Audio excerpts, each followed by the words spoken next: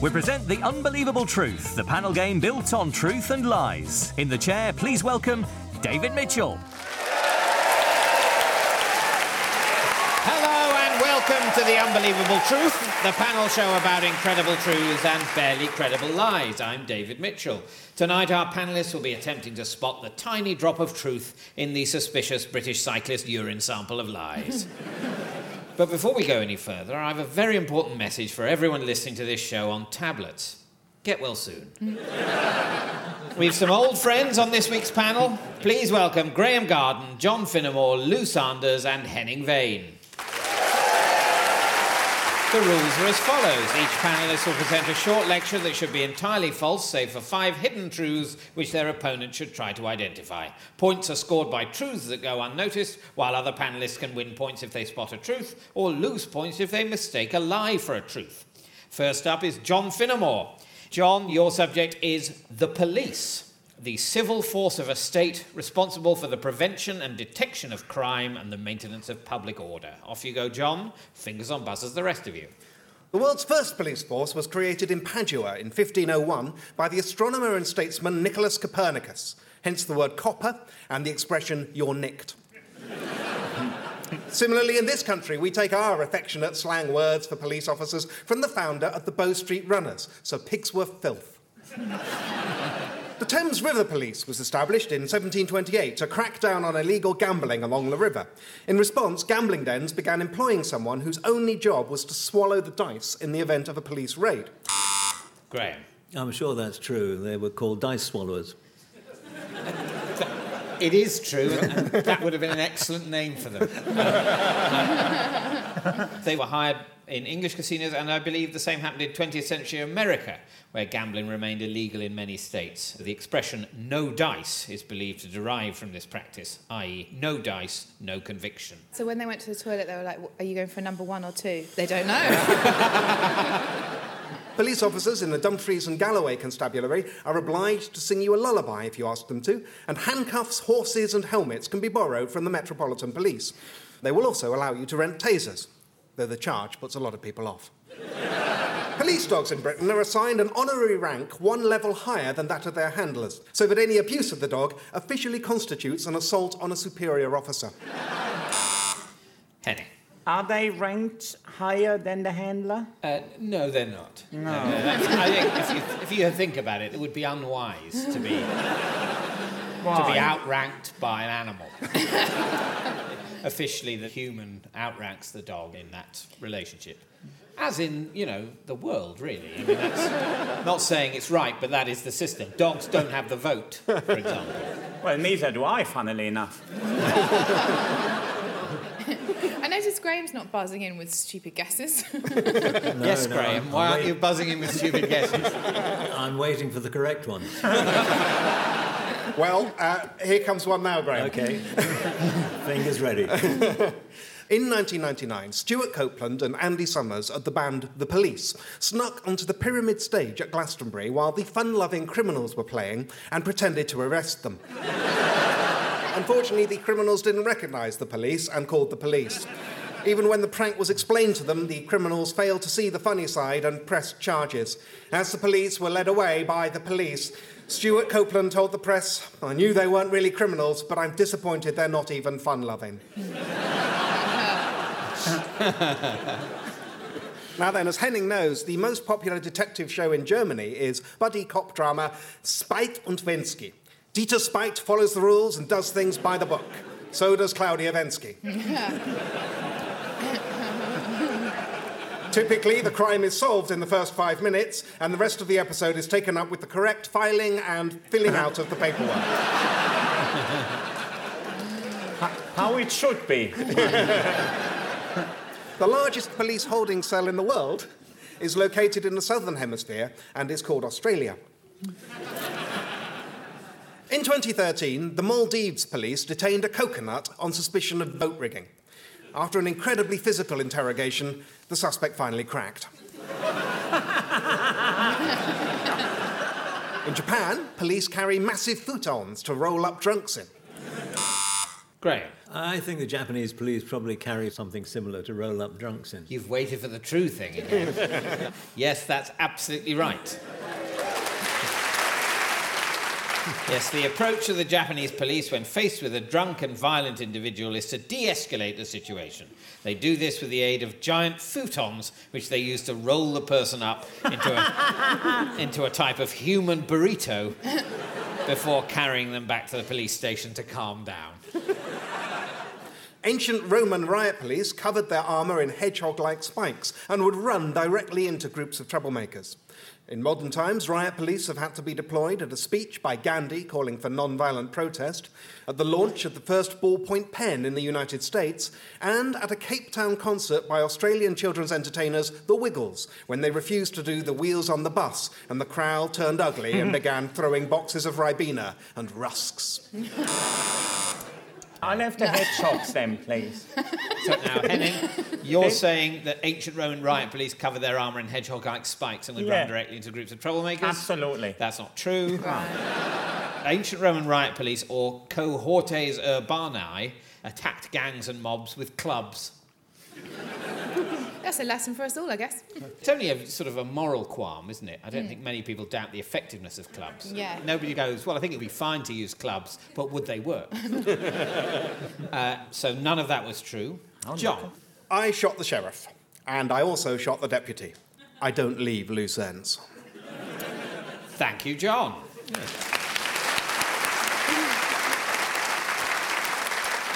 And at the end of that round, John, you've managed to smuggle 3 truths past the rest of the panel, which are that horses can be borrowed from the Metropolitan Police. They cannot. Well, I'm not surprised you wouldn't believe it, because you didn't. The Met loans out retired horses that it still owns and looks after. Ex-Sun editor Rebecca Brooks famously borrowed a horse from the Met called Raissa, returning the horse after 2 years. And I think David Cameron had a ride. On the... The second truth is that in 2013, the Maldives Police Department detained a coconut on suspicion of vote rigging.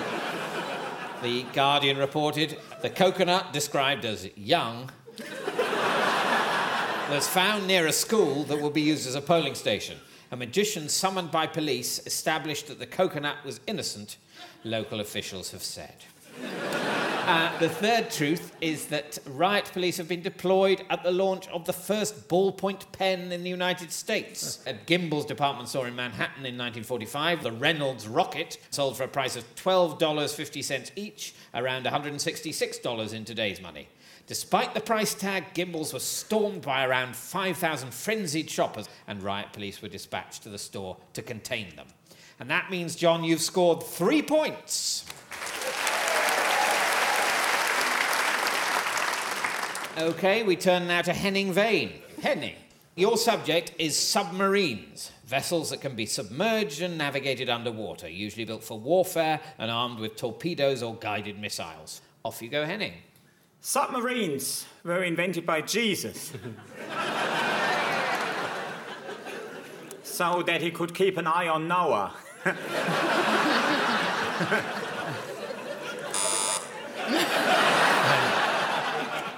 Lou.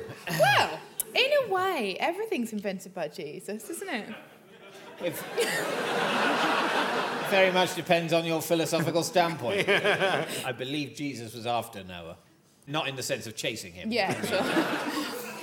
However, Jesus ran aground off Hastings in June 640 BC. And he had to get a room for 4 nights at the Royal Pavilion Hotel, which hasn't been refurbished since. The first submarine was built in 1620 and was propelled by oars. Their names were Candy, Gigi, Roxanne, and Stricter Lane. It ran aground off Hastings in 1621, and they all found work at the Royal Pavilion Hotel. The first country to have a submarine fleet was Switzerland, which kept 5 vessels made of wood at Lake Constance. 2 of them caught fire during an après-ski fondue party for William Tell's birthday in 1795. Since then, wood has been a no-no on submarines, unless you're in the French Navy. All of their submarines have wood panelling and a fish tank in the officers' quarters. The fish... John. I like the idea of a fancy French submarine. Is it a thing that exists? It is a thing that exists. Excellent. Yes, in French nuclear submarines, the officers' rooms are done out in panelled wood and have a fish tank. By comparison, British nuclear submarines have their officers' rooms fitted out in formica because it's less of a fire risk. Yeah, interestingly, the fish all have the rank of able seamen. So that after a catastrophic accident, the French government is able to claim that there are some surviving crew members. Well, it may surprise you to learn just what various nations can accommodate on a submarine. The North Korean submarine, Glorious Destiny Unicorn, has a tractor museum. Russian submarines have saunas and plunge pools. Submersible vessels of the German Navy each have a beer hall, a fully functioning red light district, and a tax office. Lou. I do believe the saunas and plunge pools. Tell me I'm right. I know You it. are right. Yes. Yes, yeah. Yes, officers' rooms on Russian submarines, at 124 metres, the longest submarines in the world, boast plunge pools, saunas, solariums, gyms, and a winter garden.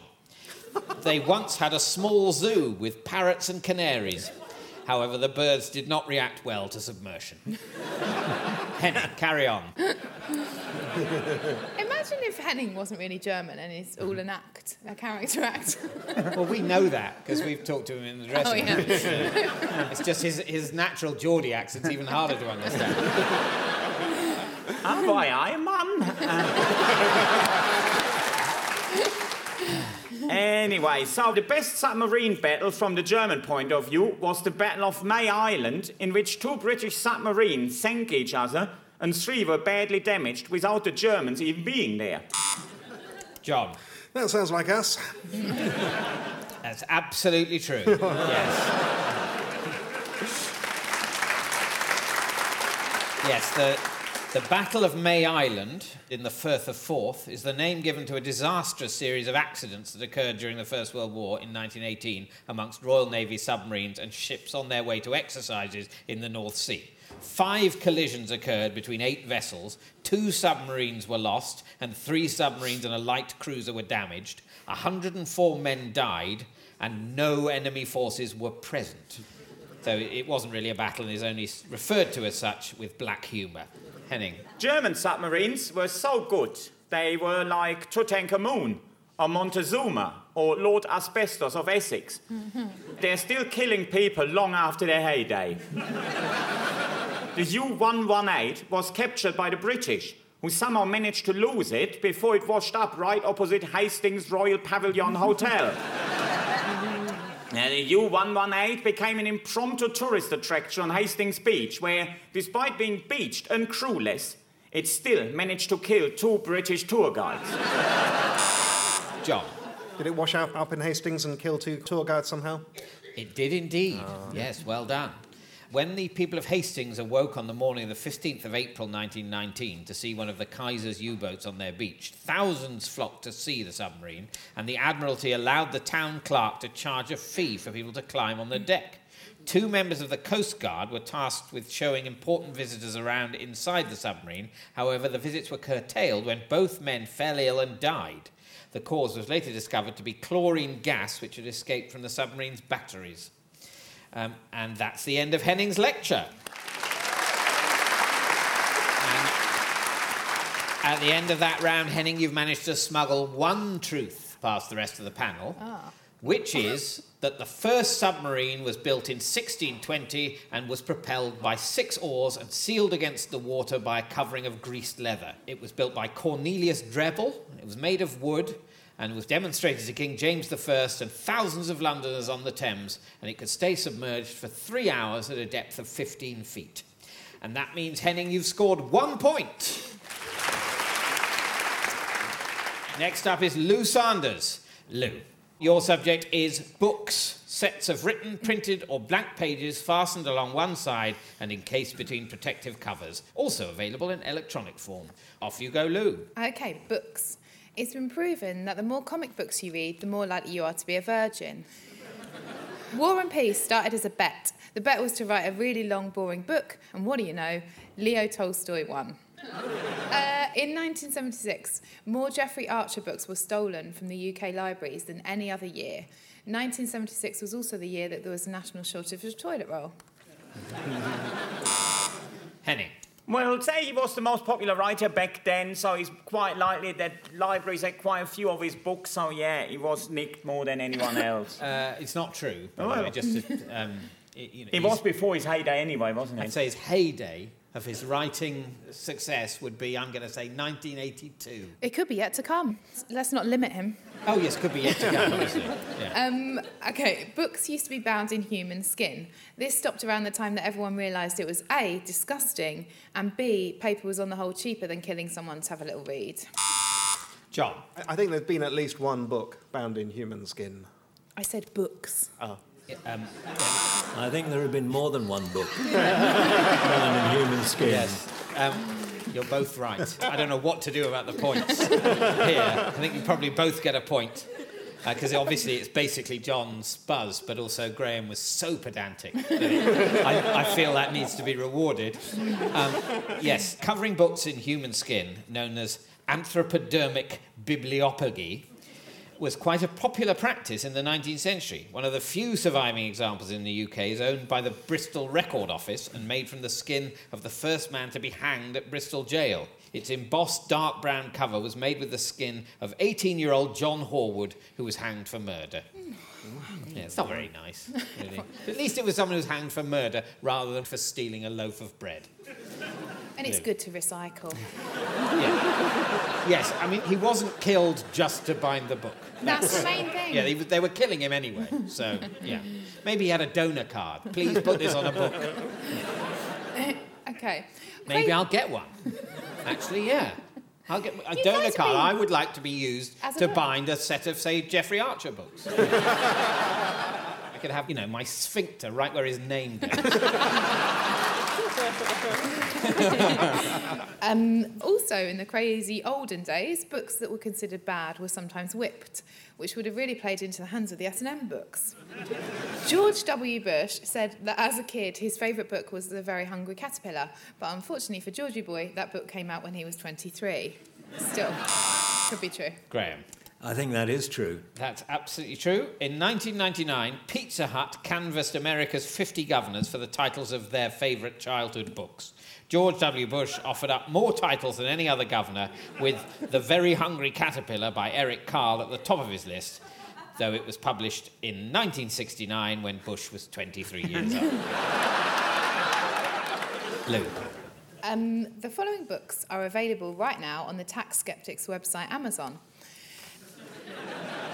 The Ladybird Book of Ladybirds, the Penguin Book of Penguins, the Pegasus Book of Horses, the Virago Book of Lesbians, the Big Book of Lesbian Horse Stories, my Wookiee book by the bloke who played Chewbacca in Star Wars. The Only Way is Essex is based on a novel by Dorian Gray. The thing is, people think Essex is full of dummies, but they've got more book clubs in the UK than anywhere else. John. Yes, they do.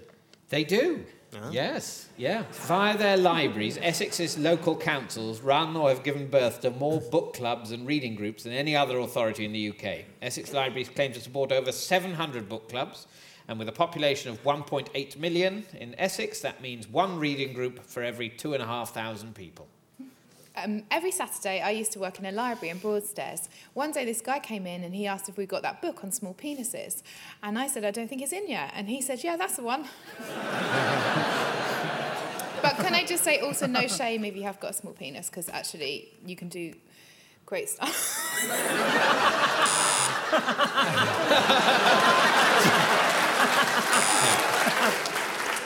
John and Graham buzzing in for that. And thank you, Lou. And at the end of that round, Lou, you've managed to smuggle 2 truths past the rest of the panel, which are that books that were considered bad were sometimes whipped. During the 18th century, books that were considered offensive were whipped, usually before being burnt. Apparently this was particularly true in Puritan communities in New England. And the second truth is that The Big Book of Lesbian Horse Stories is a book available on Amazon by Elisa Serkis. One reviewer comments, not as arousing as the title would have you believe. Plus, it is no larger than a regular-sized book of lesbian horse stories. And that means, Lou, you've scored 2 points.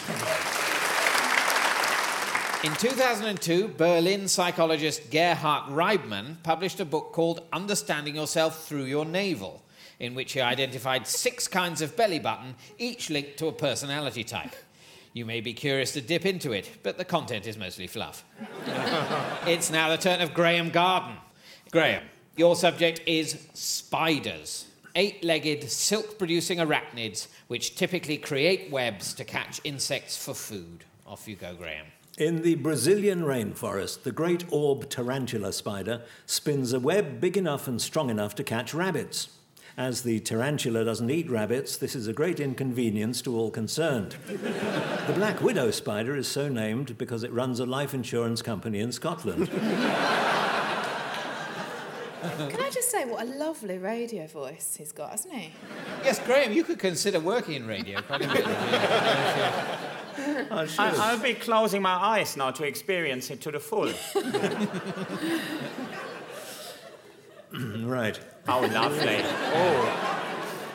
Oh. More. Spiders evolved 100 million years before flies. So what did they eat? Sorry, do you get a lot of voiceover work, Graham? Do you, though? Because it's really good not money, enough. isn't it? Would you be available? Do you ever think about doing a nighttime meditation sleep tape to sort of lull me off? I would like to say that it remains the show's aspiration that some of the listeners remain awake. You have to have a goal. So, Graham, do you reckon if you had a different management, do you reckon you would get more voiceover? Yeah, I've done lots. I used to be the fox of Fox's Glacier Mints. Oh, wow. Spiders evolved 100 million years before flies. So what did they eat? It was still 120 million years before sandwiches. The male scorpion fly has no fear of predators, as he will casually swat away any threatening spider with his penis. The female scorpion fly has no such defence and so likes to hang out with a well-endowed companion. A baby spider is called a spider baby. Spiders that you might see around the home in the UK today include the copper longlegs, the hairy scuttler, and Bulmer's original spider. In the Middle Ages, spiders were applied to the eyes to cure deafness. And to this day...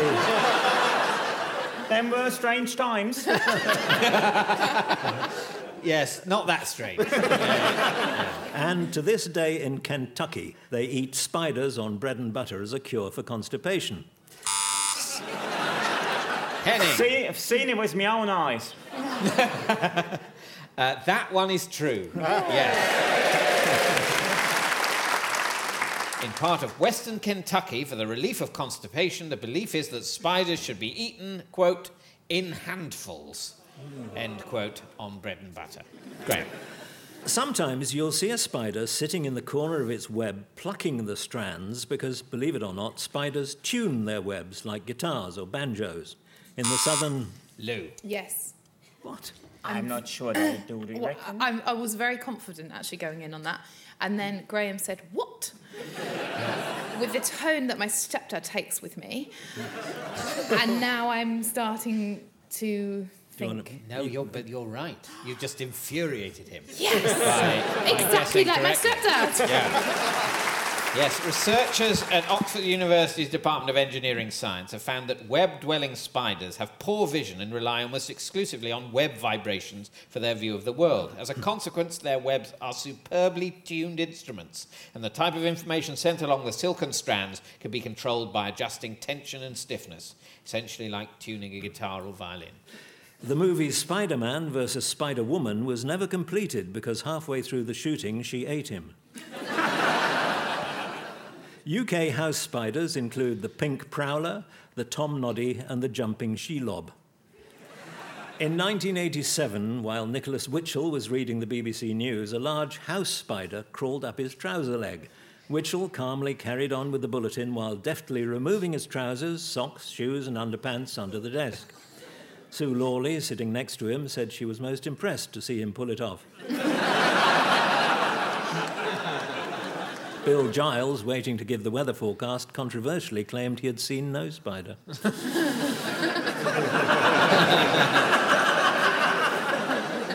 And that's the end of Graham's lecture.